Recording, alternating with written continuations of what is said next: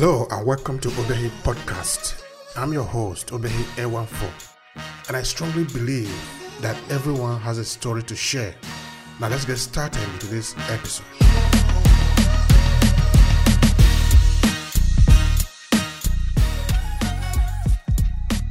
If you are someone that wants to hear about African or African-related issue, this is the podcast where we continuously share important value about us, about education, and about also things that relate to our history and our common experience, whether we are talking about African in Africa or Africans in the diaspora.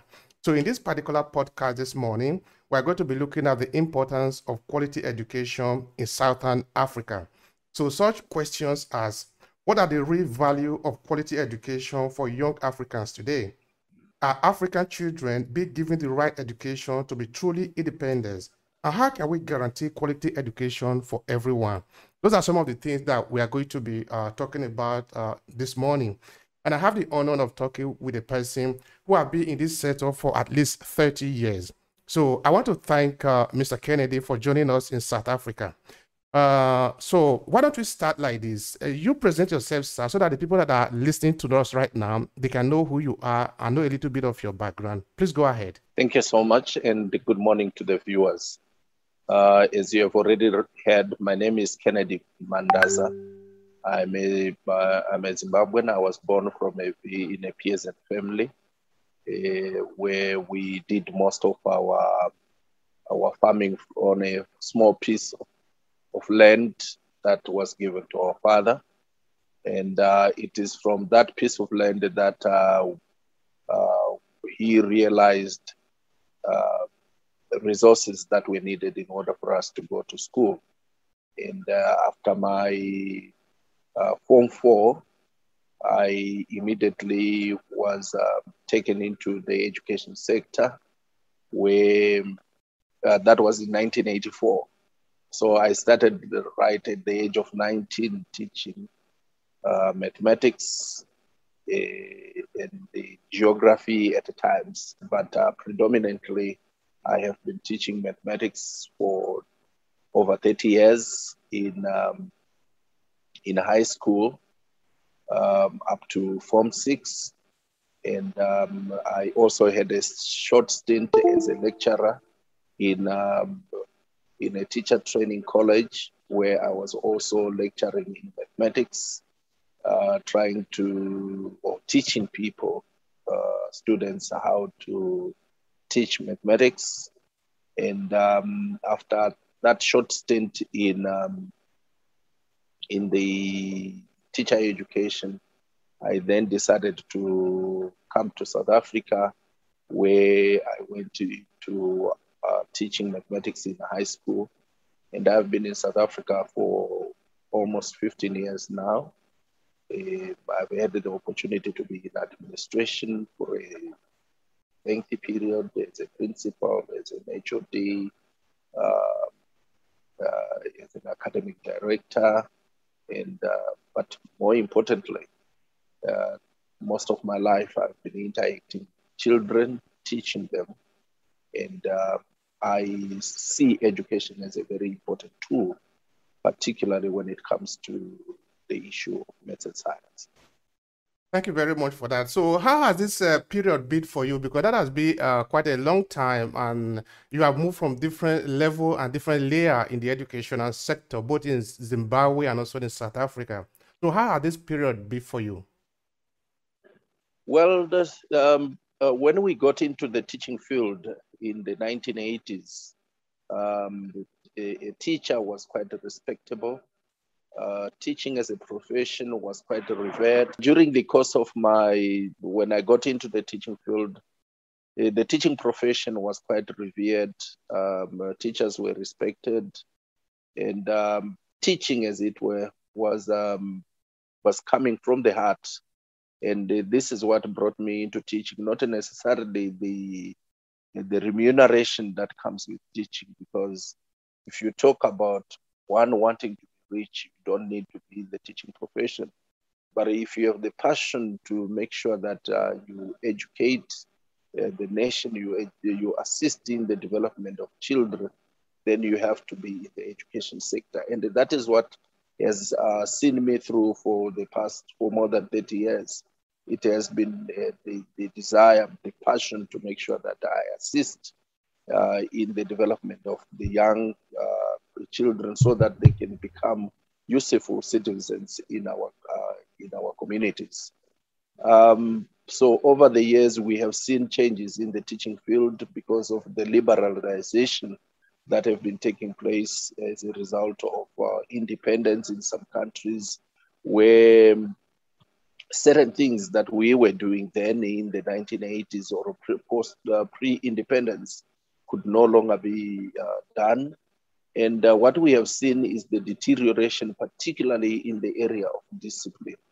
And this has impacted so negatively, particularly when it comes to the art of teaching, where you need to grapple most of the time with the ill discipline that is coming from the students, and at times also from the teachers who, over the years, we have seen people who have graduated to become teachers, not because they wanted to be teachers, but because they have nowhere else to go other than coming into the teaching field. And we have now seen people, the majority of them, sadly, who are not passionate in terms of teaching, and as a result, the delivery of the content lacks time, and the outcomes are not as desirable as one would have expected from passionate educators that we've had for a very long time before the advent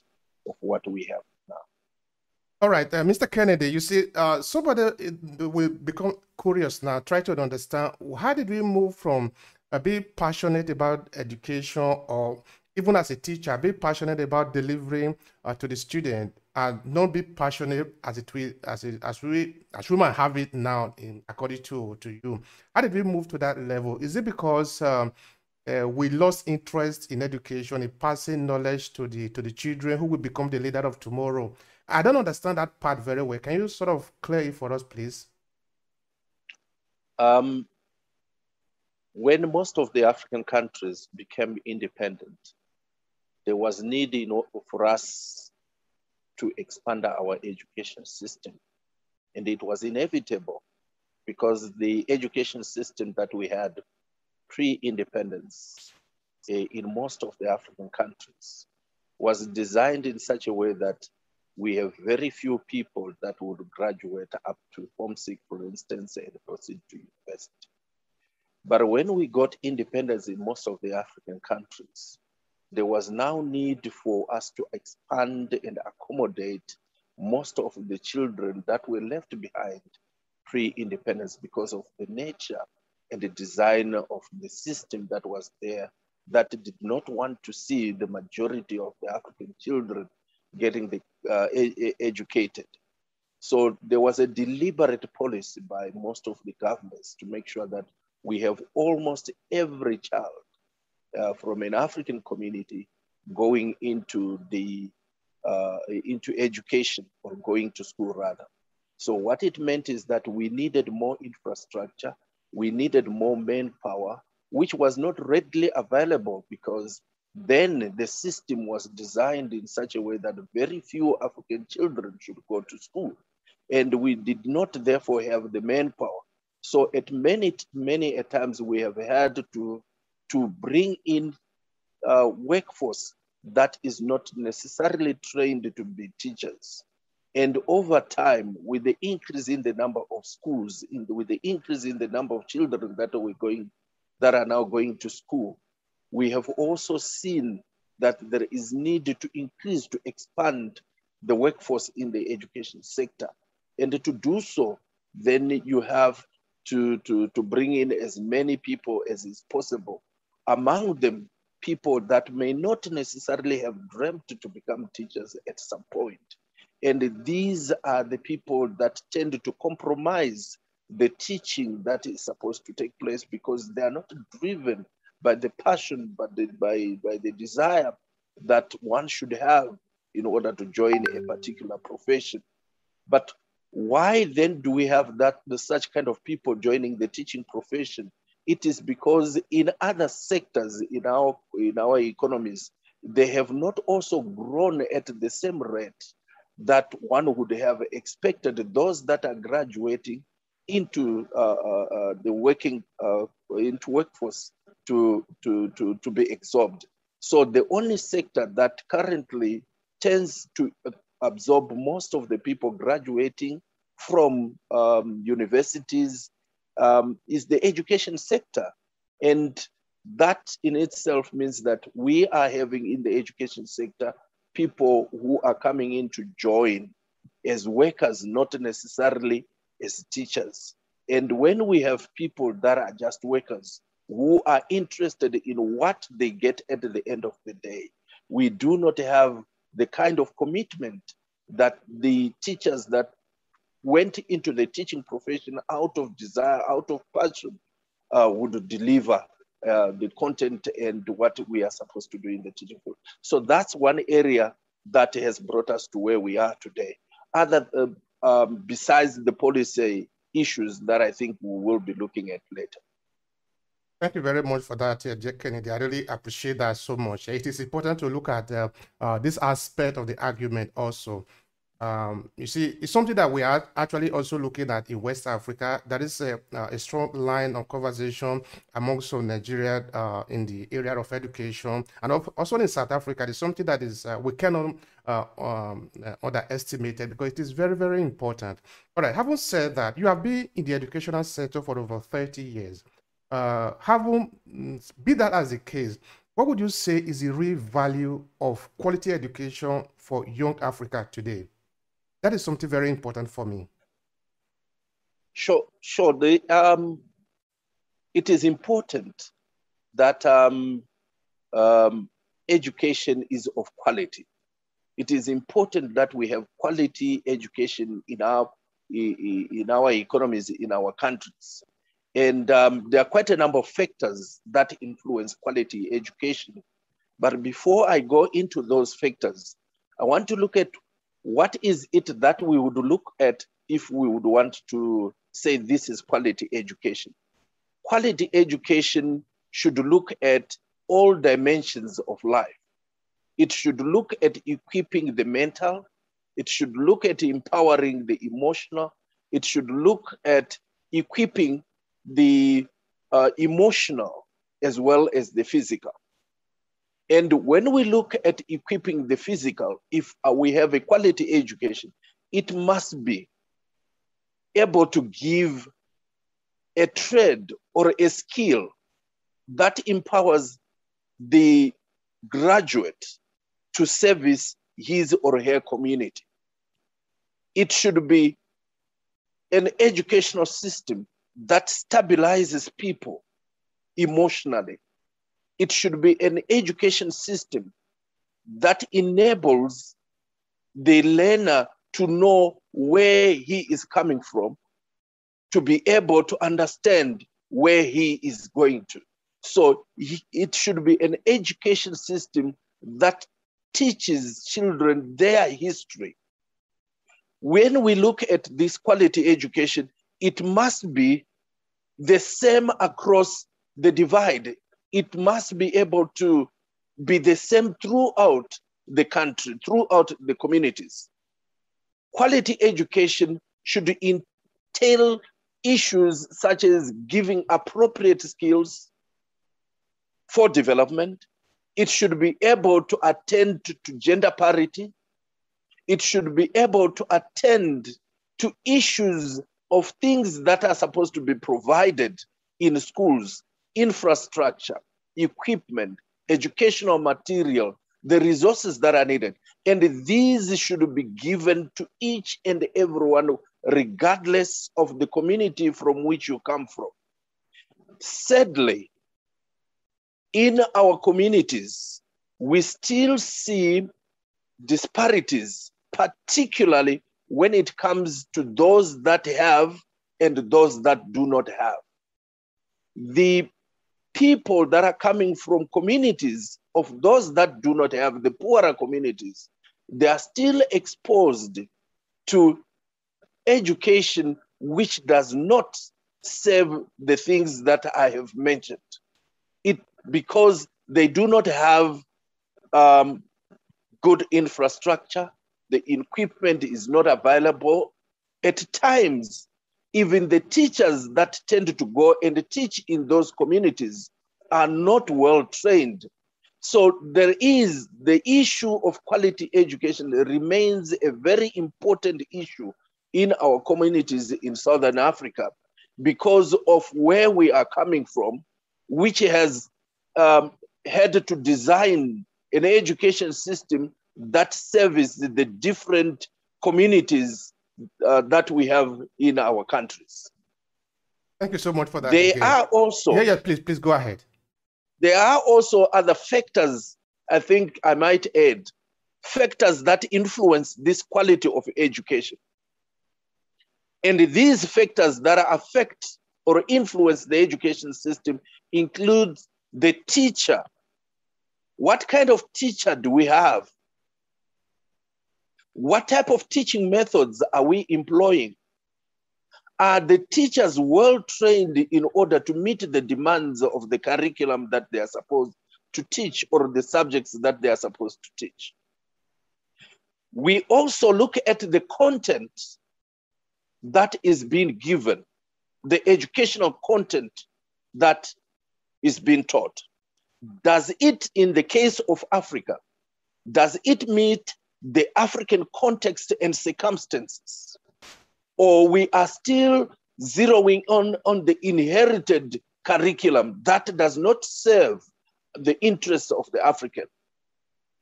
So it is critical also to look at the curriculum that we are delivering to our children, because if the curriculum is such that it is borrowed, it is a curriculum that we have inherited from the colonialists, then it does not serve our interests. It does not serve the context and circumstances that we find ourselves in Africa. Then we also look at the learning environment. Our learning environment is informed by the infrastructure that we have. It is informed by the resources that are there. Do we have libraries? Do we have enough textbooks?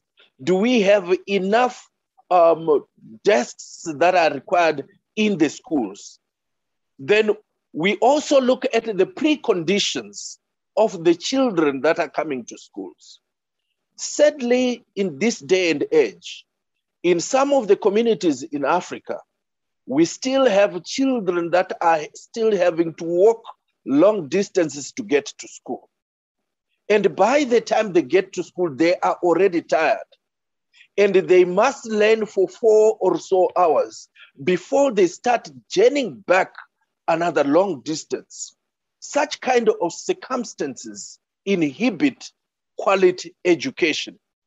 Then lastly, another factor that we might also look at are our governments giving enough funding to the education sector in order to sustain the kind of education system that we want to produce. Because of the challenges that our governments are grappling with on a day-to-day basis, in order to correct the differences, the challenges that they are meeting, education does not have the kind of priority that it should be given.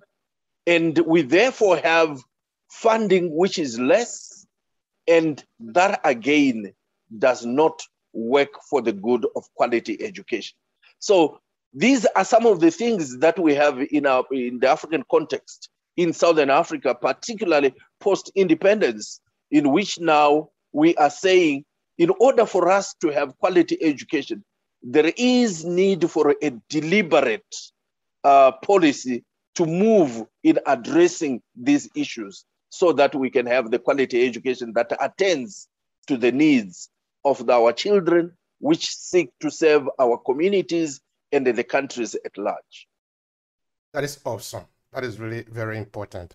All right, now I'm going to ask you the question of what is civil education. But before we get there, I'm going to ask you another question, which has to do with the objective even of education, because like you make mention of, there are a lot of things actually that are hanging on our educational system. And this is not only about the Southern Africa. They also do also, if you take a look at what is happening in West Africa or even in North Africa or in East Africa, all of us seem to be having almost about the same issue in that it appears that some people don't care enough about the educational system. So the question I want to ask you is, during the colonial time, for example, it is obvious that they didn't care much about educating you to be independent, to be free, because education means giving you the light. So that it becomes even counterbalance that I, that want to dominate you, should give you the instrument to be free. It will not work that way. I can understand that in the colonial time. But now we are independent, sort of. Are we supposed to follow the same pattern of education where we teach children in Africa about European culture and don't teach them about African culture? Last week, I did a podcast talking with a Nigerian who has been working in this sector for a long time, and this was one of the things that we talked about. In that, sometimes we don't even teach the children about African history. And these are people that are studying in Africa. And this is a school under the jurisdiction of the government in Africa. So I can understand it if we are in colonial era.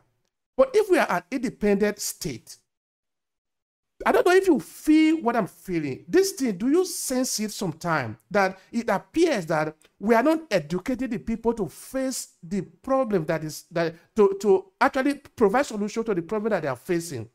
Is it something that you feel, or am the only person that is just feeling that way? You are very right.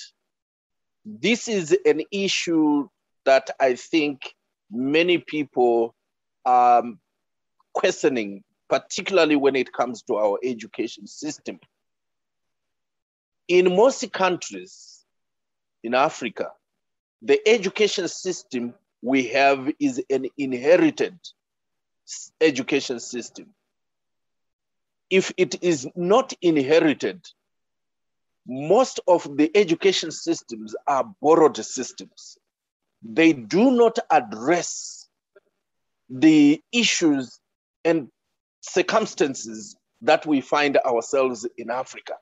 And that is very sad, because an education system in an African country should seek to address the issues that obtain in the country. The issues that obtain in Southern Africa should be addressed by a curriculum deliberately designed to attend to the issues and the demands of the economies that we find in Africa. So there should be a deliberate policy from the policymakers and those that designed the curriculum to make sure that we have a curriculum that attends to the issues that we have just highlighted. To give more emphasis to what I have said, if we look in the context of South Africa, we still see a difference in how education is being dispensed. We have schools, or children rather, who go to school and are taught in Afrikaans from grade 0. And the majority of these, they are of African descent. Their education is provided in Afrikaans.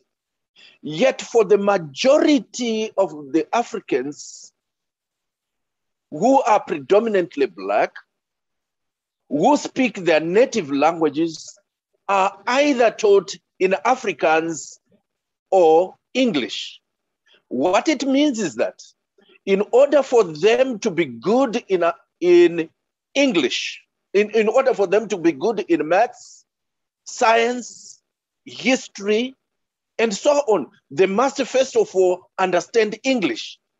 Whereas a child who is learning in Afrikaans is coming to school already knowing Afrikaans. So these are people that are already at an advantage.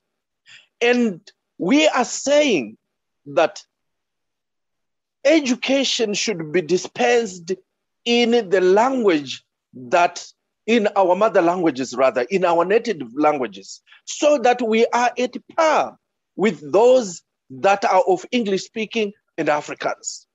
And why we still have this kind of system, it is because we have borrowed it, we have inherited it from the colonial past. Another example that I might also need to give is, let us look at somebody who is going to do veterinary science or nature conservation sector. And a child from a well-up community, let me use white community, go to university to do veterinary science in order to go and take care of the farms or the nature reserves of the parent. Whereas a Black child is going to do veterinary science so that he or she can look for employment. And this is the challenge that we have in our countries, where the education system that we continue to dispense does not prepare our children to become employers. It prepares them to become employees. And we need to advocate for an education, for a curriculum that seeks to empower children so that by the time they leave school, they have skills to create employment. They have skills to offer services to their communities. They have skills to turn around, to be innovators and creators of things in our community rather than to remain employees. And this is why we have seen that in many of our African countries, the graduates are found or seen roaming in the streets looking for employment because the education system has not prepared them to go out there and create employment. And when we look at the history, it is said that in many of our African countries, we still have history lessons teaching our children about Tobago and Barbados, teaching them about the British history, teaching them about so many other things that are alien to their circumstances. They do not know where they are coming from.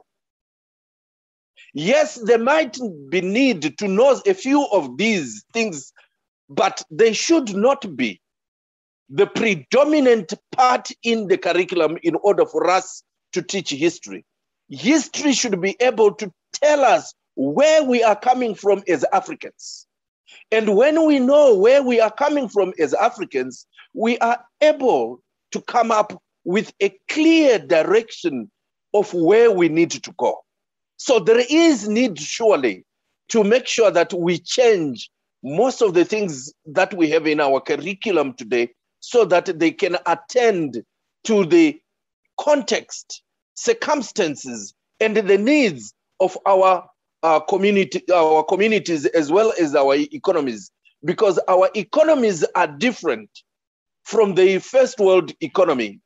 Hence, borrowing the curriculum from the first world will not serve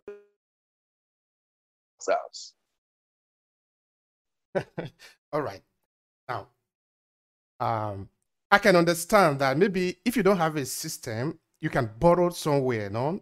I can get that. But Africa is not a people that don't have a system. Whether we are talking of biology, medicine, science, astronomy, physics. Okay, now, do you know, of course you know, I'm just trying to put it to you like that many Africans me particularly, for example, I grew up in Nigeria. I went to school in Nigeria up to secondary school. I went to school in a state called Edo State. In Edo State, there is a cultural element that is very important in the world. It's called the Wars of Benin. All through the time that I finished secondary school in Nigeria, it was never mentioned in the school. Therefore, I never knew anything about it until I have traveled to Italy. I started to research about myself. That was when I knew that there was something called the War of Benin. Now, I live in a place called Italy, in a small city called Verona. It's about 300,000 people. In the school, you must know the things related to this city in the school. Because you are part of this city, you must know. That is their history. Now, in Africa, in the school that we went to, do we teach the people about the ancient history of Zimbabwe, of Egypt, for example? Because we pretend that we go to school, or we believe that we went to school, but we are educated away from ourselves. In 2010, I wrote a book that I titled Under Development in Africa, My Hands Are Clean. Then in that book, I make an argument saying that it doesn't make any sense to go to Ghana and teach the children in Ghana about snow. Because what value does it add to the children if they are designed to live and contribute to the society of Ghana? Because there is no snow in Ghana. Why are you teaching them about snow? Why are you telling me about Mungo Park, that Mungo Park discovered me in Nigeria? What value does it serve? Now, the value that it serves is this, and it's simple. It serves the value of the metropole, the value of the Europeans, because they are propagating their history. So like I was saying before, from their point of view, it makes sense. But what is the point of view of the African people, their history? Who is supposed to teach my history to me? Who is supposed to tell me that my ancestors, many years ago, have built a society that was the envy of the world? Do I expect the European to teach me this? So why are African Ministry of Education not teaching history deliberately? Now, before you respond to that, I want to say another thing. Between 2009 and 2019 in Nigeria, history was removed from school. And this was deliberate.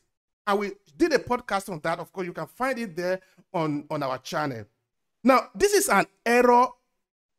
I don't know how to describe. I'm really lacking the adjective to describe it. You cannot do that in Europe. You cannot do that in US. How do you manage to remove history from school? What then do you teach them? So the question I'm actually dragging us, sir, is who is supposed to make sure that the children in Africa are given the right education? Who is supposed to make sure this happens? You are bringing up very good arguments. Who is supposed to make sure that Africans receive the right education? It is you and me, and the rest of other Africans on the African continent. We have the responsibility to make it very clear, abundantly clear to policymakers that it is time that our curriculum is designed to serve our interests. Because a curriculum, when it is designed, it seeks to shape a narrative. It seeks to shape a perception. It seeks to shape the perspective that one would look at life.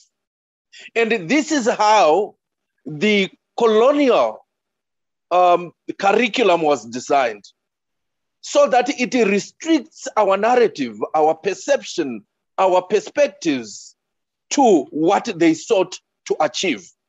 But gone are those days. We are in control of our destiny. Therefore, we must come up with a curriculum that seeks to address those concerns that made, say, for example, in Zimbabwe, that made those that went for the liberation struggle to go out there and fight in order for us to be liberated. It is the same with South Africa. It is the same with Zambia, Malawi, Namibia, and the rest of the continent.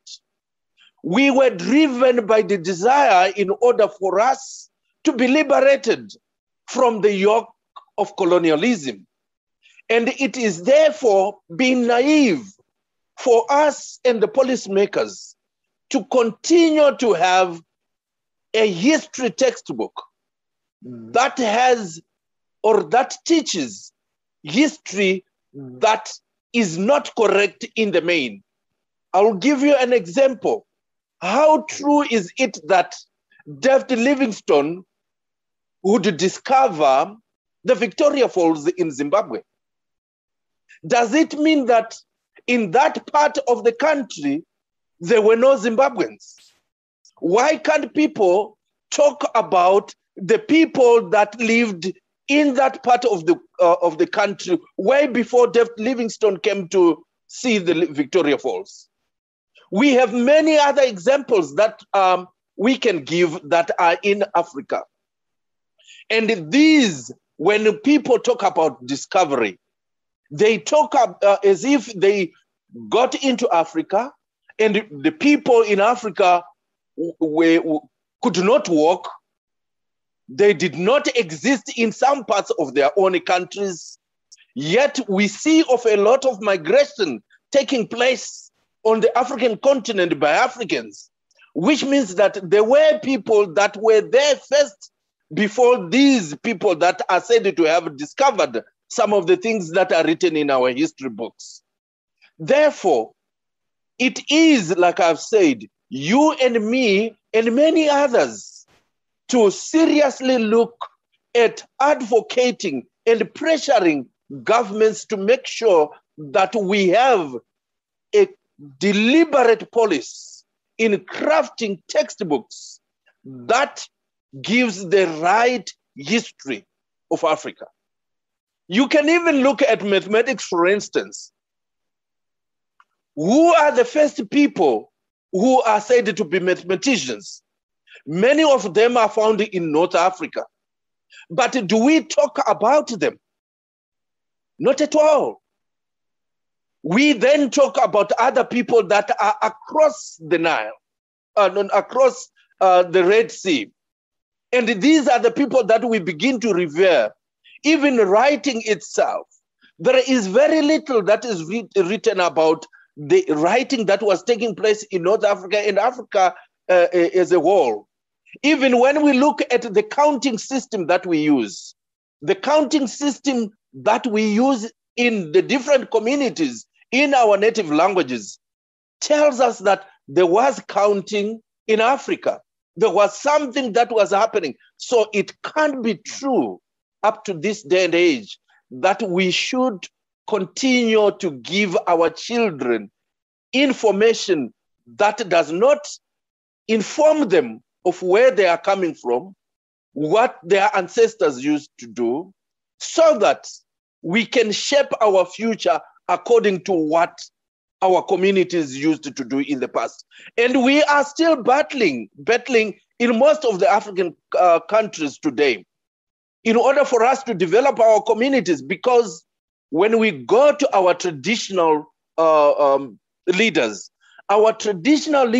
still want us to do things through the traditional way. Yet, many of us have decided to ignore the traditional way. And we are having some challenges on the African continent because we have left that which is ours and adopted that which serves the interests of the colonialists. In this case, those who colonized us before we decided to take up arms or to liberate our countries. So yes, true, our history should be changed. It should be written, and we should advocate for this yesterday in order for us to correct the future for our children. Absolutely. We should have started it yesterday, and today is another opportunity. So for you out there, if you are a historian, if you are a writer, of course, I'm not talking of this African writer because there is an error, I think, that African writers are making, African historians even, in that they basically, some of them, not all of them, some of them basically regurgitate what the Europeans have written. They don't really go down to investigate the story. And this is a huge mistake. This is even more than not knowing anything for the people that are reading your work. Because Egypt is in Africa. If we want to talk about Egypt, there is no need quoting the European. Go to Egypt and research it. Let it be according to you, not according to some European writers. We don't need to do that. We cannot be shooting ourselves in the foot. Because those people that are writing, they didn't write it according to your point of view. They write it according to their point of view. Now look at it. It's called history. History, there are two Before words you go there. in. Yes, please.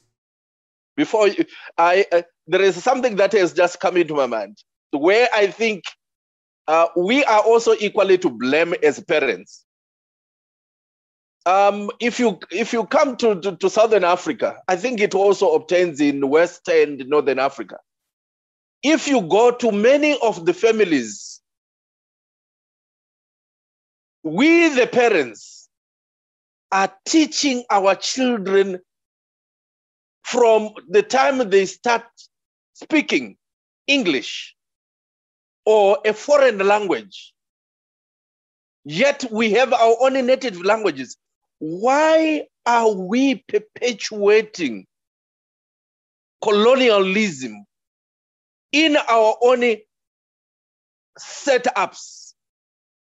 And when we do so, if we are to take, like for instance, in South Africa, if we are to take your child into a community where the children predominantly speak English, then you become a laughing stock. So there is so much other than the history itself. There is so much enslavement, mental enslavement that has taken place in ourselves, which needs to be dealt with, because we are perpetuating mental enslavement from our own households, where we are prioritizing foreign languages, languages of colonialists, as if they are superior to our own languages. It is also a challenge that we should put across to our own brothers and sisters, fathers and mothers, that our languages, our native languages, they have so much that they speak to our day-to-day lives, and they should be taught from a very tender age. I speak Shona. I should be proudly speaking Shona at any given time when I have my Shona brothers and sisters. Rather than for us in a community where we are predominantly Shona, we find ourselves speaking English. That again is an area that I think needs to be addressed, because you get also to schools where you say we want children to understand English. Therefore, if you are found speaking your native language, you will be punished. Or a card or some button is given to students so that once you are found speaking your mother language, you are given that button. So we are pushing or forcing our own children to do the wrong things in schools because of the mental enslavement that has permeated into us, which needs to be dealt with in order for us to go into the history, the mathematics, and all these other subjects, so that they serve the interests of Africa and Africans on the African continent. Absolutely. Absolutely. I agree with you 100%. And of course, if you go to look at, so I agree with you, first of all, that all of us have responsibility for this. There is no one, including me, that is innocent in what we are talking about. It's a responsibility for all of us to make sure that this error is corrected. Now, just so we can have some context, you see, when Gaddafi go to the United Nations to make a speech, do you see that he doesn't speak English? when Saddam Hussein goes there to speak, they speak their language. But when African presidents go to the United Nations to speak, which language do they speak? I speak my English. I see the president of Nigeria, for example, going there to speak English that was not even clean. And this is a guy that can speak Hausa very well or speak another language in Nigeria. Why are we not speaking Yoruba, Hausa, Igbo, Swahili in the United Nations? So that other people can also hear how beautiful these languages are. If my representative cannot even speak in a world level, how am I supposed to be proud of this language? All right. Now, I was saying before that history, actually, there are two things that are involved there. There are two words there. One is his, the other one is story. Meaning that history is written from a point of view. There is no neutral history. It never exists and never will be. So it is an error on our part if we think we are talking about history and we are reading the point of view of another people. So if you are an African writer, you are an African academic, don't be afraid. Say it the way you see it. That is the only chance you have.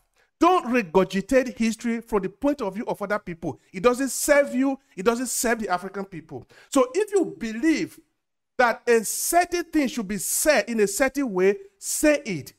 Of course, there are consequences for that. They might not applaud you, but that is what it means. If you wanted to applaud you and you are just licking the ass of another person, then you are not representing, of course, your people. So history, African history should be written according to the African value, according to the survival of the African people, according to the interest of the African people. That is the only way African history can be written. It cannot be written by just regurgitating other people's narratives. Now, I come to the question I wanted to ask you before, which is about education. What is evil education, and how is it different from merely indoctrination? Please help me understand this. Even education, and or let me start from indoctrination. Indoctrination, it means that what I say stands. You are teaching them to do it the way you want it to be done without any question. There is very little of discussion. There is very little of discovery. There is very little of input from the child. So at the end of the day, there is no learning that takes place because it is a regurgitation of the information that the teacher would have said. Whereas in even education, there are elements of research, discovery. It should be child-centered. It should seek to ensure that the child discovers the information, discovers what he or she is learning. And it is through discovery that we can find many of our children learning and equipping them with the skills that are needed in this day and age to make sure that they can contribute in our communities. Whereas with indoctrination, it does not give you skill. It does not empower you to go out and serve your communities because there is nothing that you have learned in terms of discovery, research, and there is very little that has provoked your thinking. The thought process has always been guided according to a certain narrative that it seeks to serve. It is like what we do in church. There is very little that you will be given to think outside the parameters of what the preacher thinks is right. So you are indoctrinated to a particular doctrine, whereas education should not be used as a tool for indoctrination. It should be used as a tool of empowering the learner to become self-sustaining, to become an individual who is able to serve communities, an individual who is capable of creating I had an opportunity to be out there in the United Kingdom. And whilst there, I could see that what we were teaching this side and the manner in which we were teaching was quite different. In the United Kingdom, you would see people being given opportunity to discover, being given opportunities to research, going at a particular pace, not necessarily when we teach a multiplication. By the end of 2 weeks, all children should understand multiplication. And this is not what they do in the United Kingdom. They teach multiplication, but each child's learning ability and pace is taken cognizance of. And that gives each teacher an opportunity to design a curriculum that serves to address the concerns and challenges of that particular. Whereas in Africa, we are given, let's say in South Africa, you are given an ATP, a syllabus that comes from the Ministry of Education. And it says first week, you are done with this. Second week, you are done with this. Third week, you are done with this. Surely, how is it possible that children of different learning abilities can catch or can understand the concept at the same rate? That in itself compromises the issue of even education, which seeks to afford children opportunities according to their abilities and the pace at which they understand. Some of the children that end up failing in our schools are not supposed to be failing at all, but it is because they have been hurriedly taken through the course that they are supposed to be doing in order to meet a particular deadline. That again compromises the issue of even education, which seeks to empower. Even education should empower our children with skills of research, innovation, creativity, discovery, and so on, as compared to indoctrination, which is devoid of all these other areas that education should be addressing. That is absolutely important. All right, now, you see, I want to take your word for it, that education should be about empowering people. And that is what it really should be. In fact, this is the way it is in many other clients. It's only in Africa that we just indoctrinate people. We load their head with ideas that they don't need. And when they finish school, they don't find a place in the society. Yes, they find a place to become immigrant in Europe, because that is how the idea has been. So that Africa has been designed as a satellite. It's not an independent state. It was not designed to be independent. It was designed to be a satellite. And a satellite is something very simple to understand. No? You have a university, then you have a satellite university campus.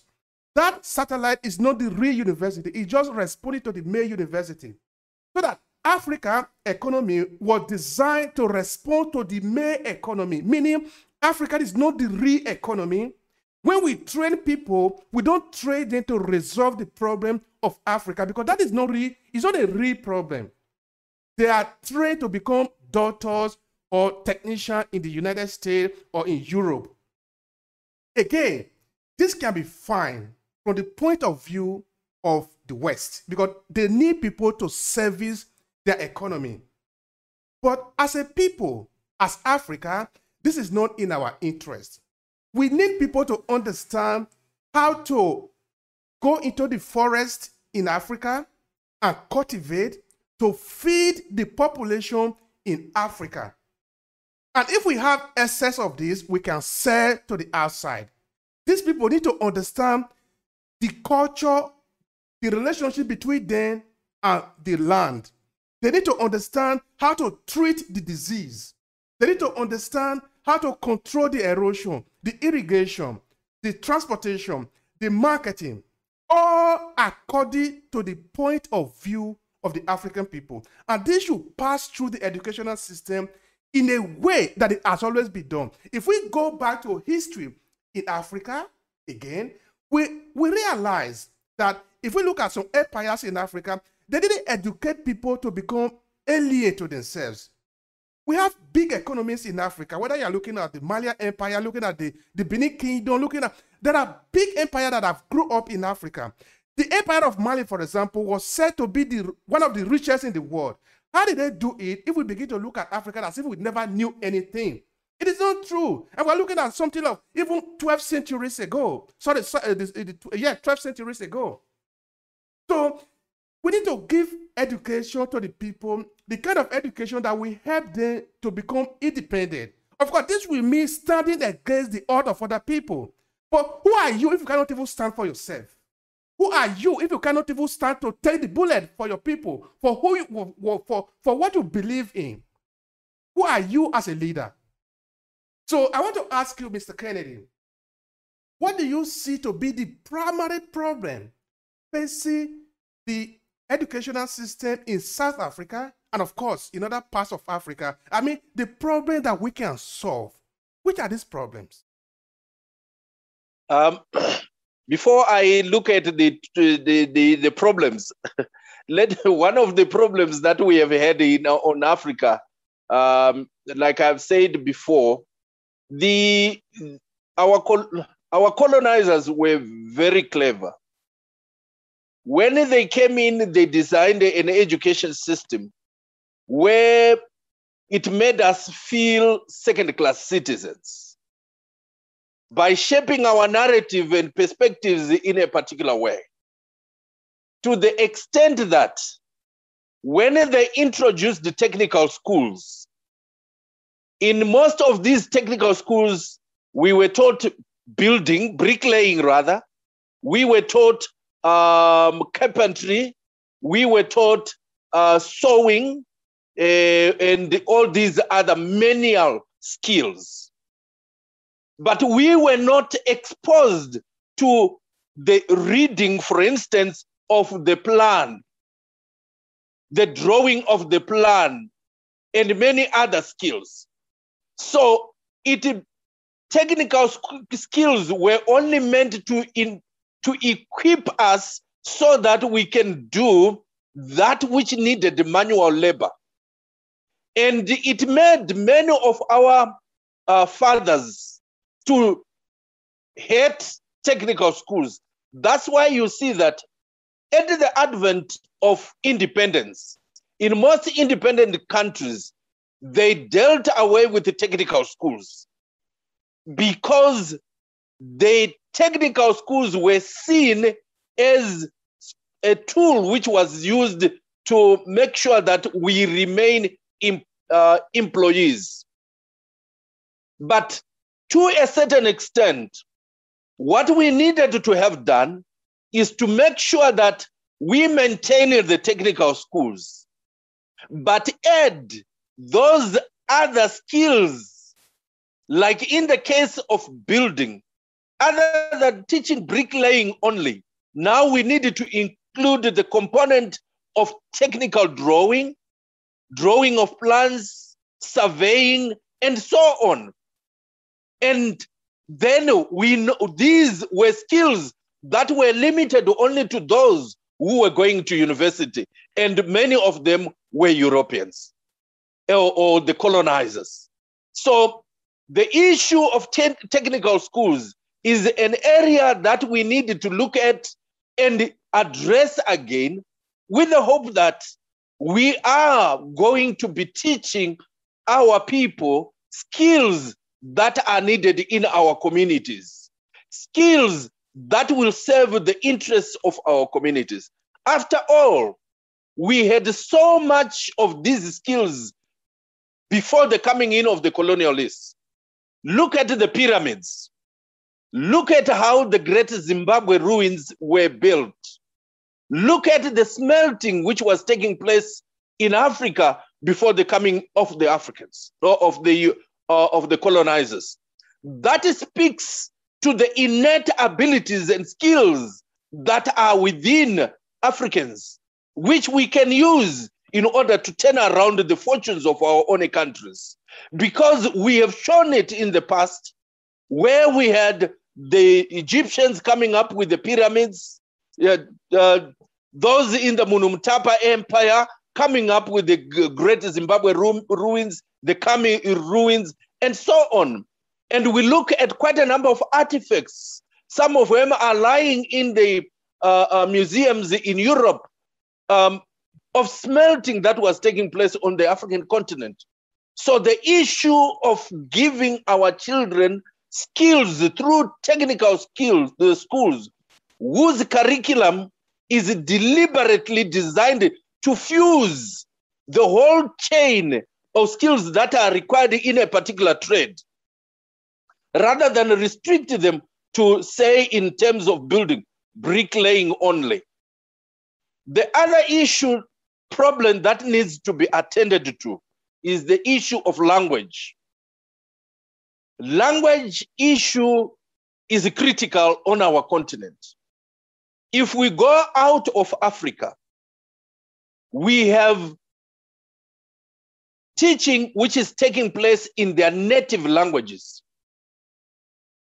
Whereas on the African continent, we are forced to teach in Afrikaans, in English, in French, and other languages that are foreign to our continent.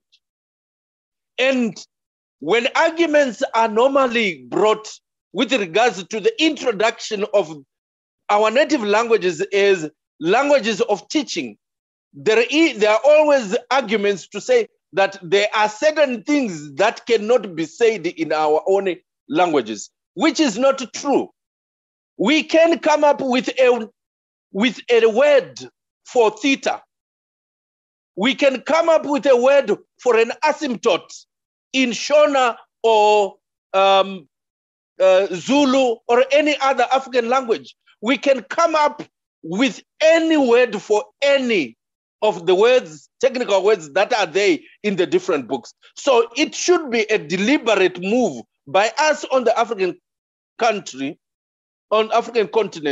to come up with textbooks, resources in which we have written a textbook in Shona for mathematics, a textbook in Shona for geography, and so on, so that we do not continue to be subservient to the colonial languages that were introduced to us by force.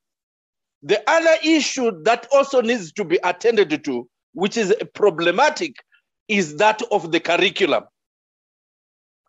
The curriculum that we continue to give on the African continent is a curriculum that is coming or borrowed from our former colonial masters. As if we do not have learned people on the African continent.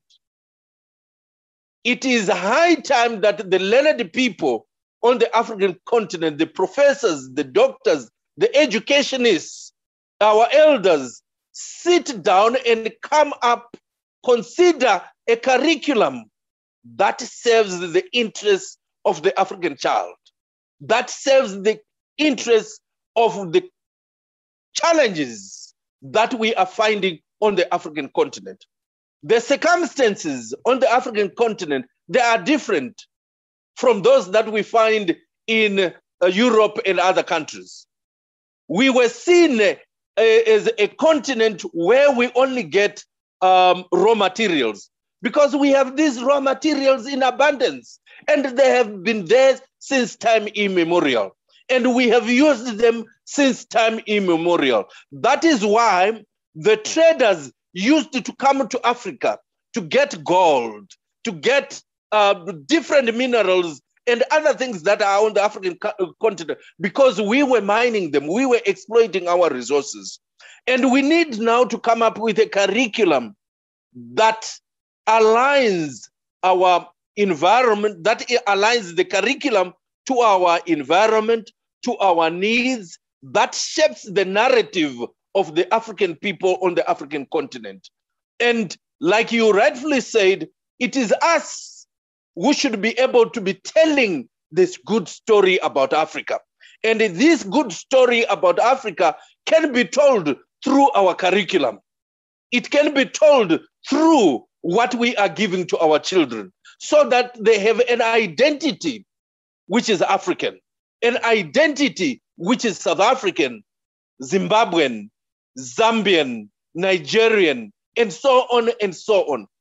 That can only be attained when we consciously and deliberately change the current curricula that we find across the African continent so that it becomes an African curriculum that serves African interests and needs, that shapes our future according to our history, which should be correctly told, because what we have today is not the correct history.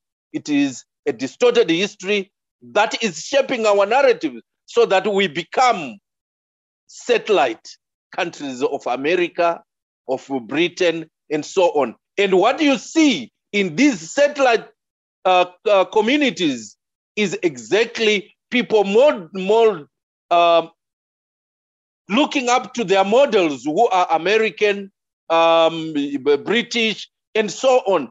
And you can tell immediately when you see our child. So the onus is on us, you and me, and all the other African brothers and sisters listening today, to make sure that we deliberately look at how best we can change our curriculum so that it serves the interests of us on the African continent and our economies. Thank you. Thank you so much, sir. Before I ask you the next question, what have to do with how we can actually guarantee a quality education for African children, because it is very important today, looking at how the world is turning now, looking at the economy, looking at the dynamics of our world. A week ago, I went with my wife to a lake area near my city. It's called Lake Garda. Now, when we were there, I was discussing with my wife. You say, this part now, the economy of these people, of this small place, is actually revolving around this lake for transport, for fishing, for feeding, for drinking. Okay, maybe, of course, they can clean the water for drinking, for irrigation, for everything. Just water in the lake. Now, I said, let's think back to Nigeria, for example. In the delta area of Nigeria, in all other parts, Africa is actually abundantly, I repeat, abundantly blessed with resources. And sometimes I think maybe we are suffering because we have too much. There is no threat to our lives. Like maybe the European who have to invade or they will perish. Because the cold here is too much on you that if you don't have it, if you don't have heater, you are going to die. So, talking of education, I think that our education should have been how to create a relationship between you as a human being related to the nature. But I think other people have already explained this one well enough. Look at Ken Saro-Wiwa, for example, talking of the abuse, the deliberate abuse of the Niger Delta by the multinational oil company. His argument was very simple. Let's respect the land. Because according to our understanding, our idea of life, our life depends on this land. If we destroy the land, we destroy the life. And of course, this is evidence today. Go to the Niger Delta with over 21 million people. Their life is ruined. Of course, not everyone. There are some individuals who manage to benefit from this stealing, from this destruction of the resources. So what I'm saying is that maybe if we educate the people to face their problem, we might find a solution. Because the solution is not going to come from US, from UK, or from France. It's not going to happen. It will never happen. The solution must come from the people. And this must be according to their education. So now I come back to the question I want to ask you. You see, today, looking at even the COVID-19 situation, every economy, every country is strategizing on how to survive, because we are basically in the period of surviving. Economy that was shut down for a long period of time. You cannot be prosperous this period. It's a period where we survive. What do you think, taking from the point of view of education, Africa should inculcate into their educational system so that we can also survive? Because other people that are trying to survive, they are looking at Africa to grab for resources so that their economy can remain afloat. But for us, what should we inculcate? What should we be telling our children in school so that they can also build economy for them? They can also do like other people, because now there is internet, there is technology. The technology is not only for the European, it's also for us. You and I'm in Italy, you are in South Africa. I'm talking, in the next seconds you are hearing me. How can we take advantage of all this in our educational system? Thank you. Like you have said, land is life. And we must value our land on the African continent, and we must use it to serve us as Africans. Everything on the land belongs to us, and it must develop our economies. The other issue that you have also alluded to is the issue of problems that are and the challenges that are in Africa. I must say there is now a new sense amongst African leaders and people on the African continent that African problems needs African solutions. Likewise, problems that we have in the education sector, which are problems on the African continent, need also to be addressed using African solutions. That is why it is imperative for us to come up with our own curriculum on the African continent that serves the interests of the continent, that serves the interests and guarantees that we value our identity as Africans. You spoke about COVID-19, and we have seen in the battle for survival, we have complained so much on the African continent that the countries that are manufacturing the vaccines have given many to themselves. I think we should not begrudge them for doing so, because they are manufacturing these vaccines in their own backyard. Therefore, they should give them to their people first. The problem is with us Africans, who have not taken the time to come up with our own vaccines. People who do not believe in what we do on our own.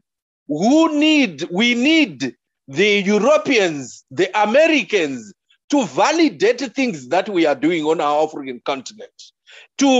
We have medicine on our own continent which are capable of curing COVID-19, but this medicine has not been accepted by our own pharmacies or people that are in medicine, because they have not been validated by the World Health Organization, by the Americans, and so on. And we end up getting medicine from other countries. An example is what happened in Madagascar, where they found medicine which they felt that this is medicine which can cure COVID-19, medicine that can mitigate the challenges that people are facing. And we have this across Africa. But no one in Africa was prepared to support the people in Madagascar to produce our own medicine on the African continent. So the problem is with us at times on Africa, that we do not believe in ourselves. We have been enslaved so much that we can no longer believe in what we do. Therefore, there is need for an attitudinal change among many of us on the African continent to believe in ourselves, to believe in our abilities, to believe in what we can do and validate it, because we need to use it on our own African continent. So the challenge with our education system is that of making sure that we teach our children to believe in themselves so that they have an identity. They believe in their own identities. Am I proud being an African? Can I stand up there, out there, and say I'm proudly Zimbabwean, I'm proudly African? We have many people who cannot do that on the African continent. Until such time, we believe that we are equal to anyone else in the world, and we have 5 brains that can think and innovate things even better than other communities. We will remain subservient to those that had colonized us earlier. So our education system should seek to attend to this. This is critical, because as long as we do not believe in ourselves, as long as we are not proud of our identities as Africans, then we will always place second, we will always remain second-class citizens on this world. So our curriculum, our education system should seek to empower our children with the belief that themselves they can do it and even do it better. We are not different in the eyes of God. We are the same, be it European, American, Chinese, African. We are the same. We must therefore believe in ourselves as Africans. And it starts with us crafting our own curriculum that attends to our own issues, that empowers us to create, innovate, and design things for our continent in a manner that will address the issues. Yes, I understand we live in a global village. We are interdependent, and that should give us any leverage, but without losing sight of the fact that we are Africans. Why should we always be copying all the time from the Europeans, from the Americans, and other countries? It should be time that the Chinese, the Americans, the Europeans start copying from what we are doing on Mother Africa. Because we have people that are working out there in America, that are working in on different continents other than Africa, who are African origin, who can come and serve Africa in the same way that they have served multinational companies out there.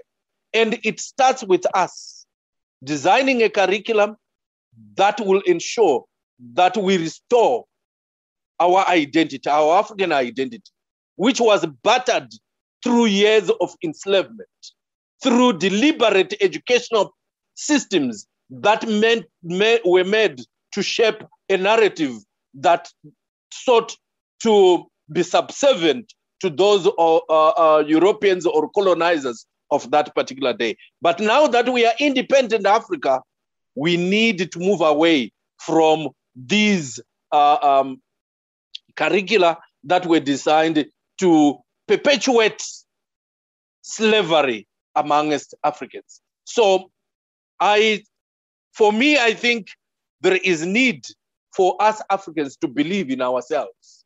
A curriculum designed to make sure that we believe and trust ourselves. And secondly, a curriculum that restores our identity and have belief in our identity as Africans. That is critical if we want to move ahead, not as second-class citizens on Mother Earth. Thank you so much for that. And it is very important to outline the fact that it is not by accident that what we are today in the world is the situation, because this is a deliberate effort. Somebody have spent millions and billions of dollars to create this reality. It's about narration. It's like what we have been saying before, no? If the United States can spend the huge amount of money that they spend on propagating its sole identity on the world, it's not making a mistake. It's because there is an objective for it. Every country should do education based on what it expects. If in Africa, we are just trying to copy, it's not even a question of copy that is the problem. It's just that we are copying the wrong thing. Now, assuming, like I was saying before, that Nigeria say, let me use Nigeria as an example, say, okay, in this country, we don't have light because in Nigeria, we basically don't have light. Those who are supposed to do it don't even know what to do. So they are giving it to the wrong people to start with, okay? Now, let's go to America, or let's go to China, or let's go to Germany to study how they have resolved their light problem, and then copy it and come home and create light. But instead, they never do that. Or let's go to maybe France to study how they have created railway. Why we don't have railway? If that is what we are copying, we don't have any problem. Instead, they are copying the wrong thing, and they are doing it in a way that it keeps us on the ground. We will never leave the ground zero. This is what is really very wrong in the system. So, in the educational system, we are always there. I'm looking at infrastructure because in many parts of the countries in Africa, not only in South Africa this time, some of the rooms are overly crowded. The infrastructure have not really been developed. Some of them have been there for over 50 years. So what is your reaction to this area? What do you think can be done to make the environment conducive for the children who want to learn? Because we don't want to torture them just because they want to go to school. It is important that in order to guarantee quality education in Southern Africa, on the continent as a whole, we need to have conducive environment. A conducive environment ensures that the delivery of the lessons is up to standard, and the learning thereof by the children is also interesting. So our governments should devote a greater percentage of their budget to the education sector so that we can address issues of infrastructural deficit that still obtains in some of our institutions, some of our schools, so that we have good buildings that are taken care of almost every other time. It is not good for a child to walk into a classroom where all window panes are broken. And they are not attended for a very long time. That in itself shows that we have a broken system, and a broken system brings up a broken, inadequate products that will ill-equip the children to deal with the circumstances that they will face in future. So it is important that our buildings where our children are supposed to learn are attended to almost all the time. We need also state-of-the-art infrastructure, be it in the rural areas or in towns. We do not need to segregate by way of commodifying education, in which we have well-built schools being charged exorbitantly so that a certain group of children can go there. All schools should be equally have the same structures, such as libraries. They should have safe and hygienic sanitary facilities. They should ensure that these buildings, they are also maintained, the libraries are maintained Books are changed time and again. You should not walk into a library and find textbooks or books that are no longer relevant or that are not relevant to the context, in this case, the African context. I'm not so sure whether Romeo and Juliet has anything to do with us on the African context. And we still find people doing literature, studying Romeo and Juliet. Surely, well, Shakespeare was a good writer, but for us to continue to dwell on Shakespeare as if we do not have African writers on our own continent, surely it defeats the purpose of even encouraging more people to write. We should also make sure that in poorer communities, when children come from their communities, from their houses, some of them leave their houses without having had a meal. It becomes the responsibility of our governments to make sure that we feed these children when they get to school, to ensure that when they go into classes, they learn on a full stomach, like any other child coming from elsewhere. Because if you go to well-up schools, even here in South Africa, you will see that they even have a canteen. Whereas when you go to a school in a poorer community, even a tuck shop is non-existent. So they are supposed to rely on food parcels, lunch boxes, which they bring from their homes. And others, many of them, might not be having them.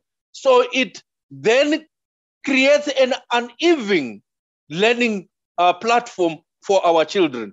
Therefore, governments should also take a deliberate policy to make sure that children are fed in schools so that they can easily learn. One other important thing is that of teachers. Teachers should be well trained. We have seen in Southern Africa, including South Africa, where in the primary school, we have teachers that are not well trained or well equipped to train certain subjects. And this impacts negatively on the children, on the learner. So it is therefore important to make sure that all teachers, they go through the same training program. And they should be made to pass. Teaching should not be seen as a vocation where every Tom, Dick, and Jill can go and take time talking to children. We need people that are in a position to teach children the right information, the right content, so that as they progress from grade 1, grade 2, until grade 12 in the context of South Africa, Form 6 in the context of other countries, then they have attained the levels that they are supposed to have attained. So the quality, the training that teachers get is important.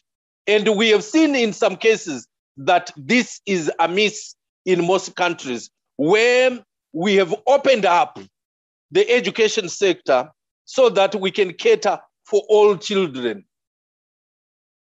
Education also, in most of our Bill of Rights, is a right. Children are supposed to go to school from the time that they attain the age 6 or even at times 5. So governments should make sure that they create funding to make sure that basic education is free. And the university education for communities that are underdeveloped or children that are rightfully proven to be coming from poor communities should go into universities for free. And the government should be able to subsidize heavily for those that go to university and promote certain subjects that seek to address the concerns of our communities or our economies on the continent. All right.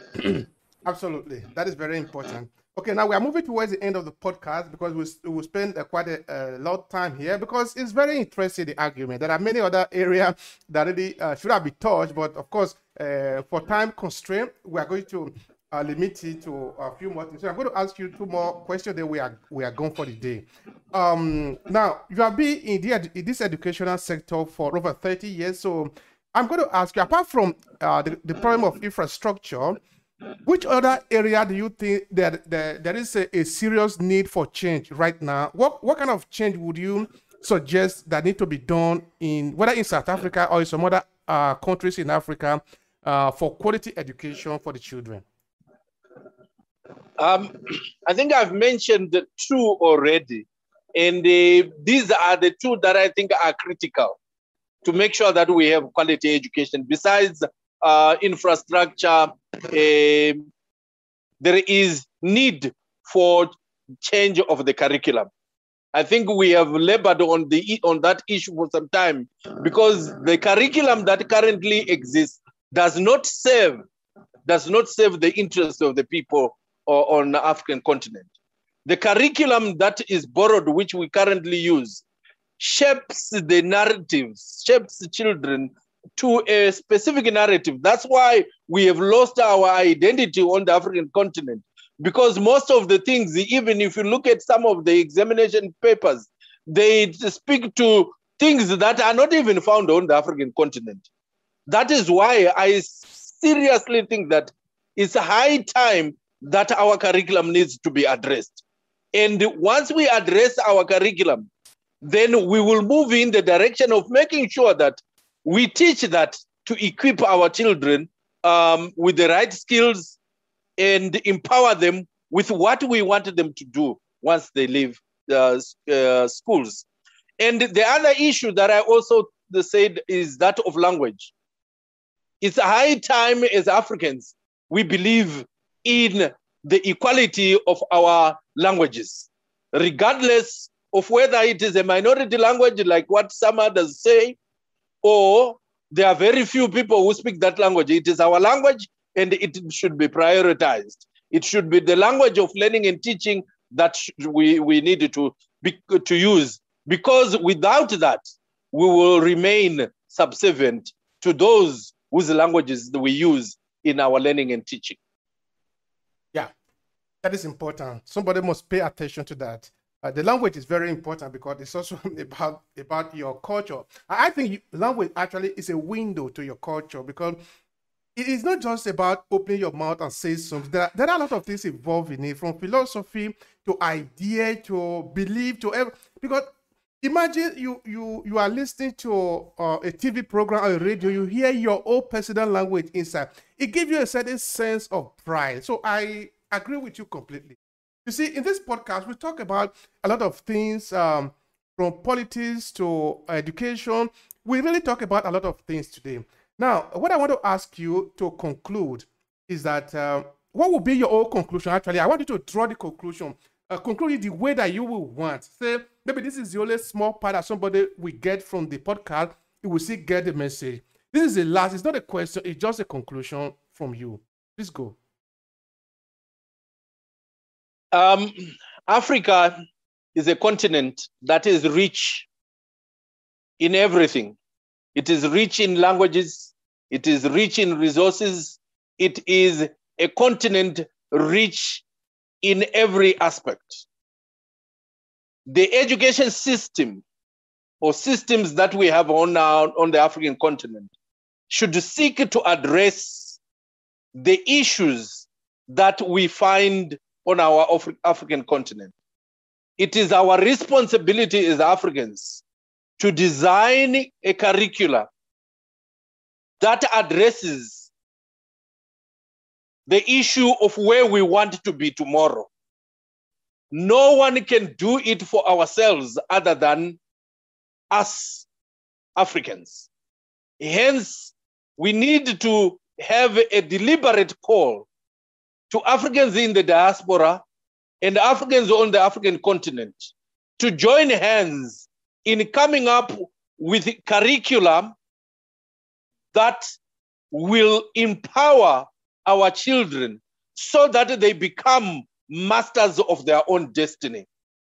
We have land in abundance, resources in abundance. If we are to trade on the African continent on our own, using the various resources that we have, we will remain rich. If we look at what happened on the recent Olympics, if we put together the medals that were that each country on the African continent got, we will see that Mother Africa had the greatest number of medals. It was number one. That is what Africa is in every respect. If we unite and do things as Africans on the African continent, all these other countries and continents will play second fiddle. So it starts with us by believing in ourselves, by accepting our identity as Africans and becoming proud as Africans to do the right thing.